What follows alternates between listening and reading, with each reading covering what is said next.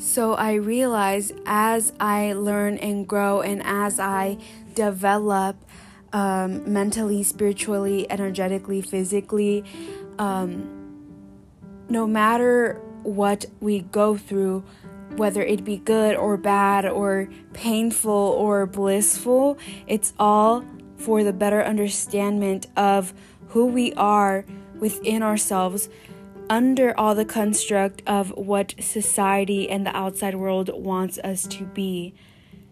I'm Elitzi, and you're listening to my podcast, In My Mind, and I hope this caught your attention to tune into an episode today.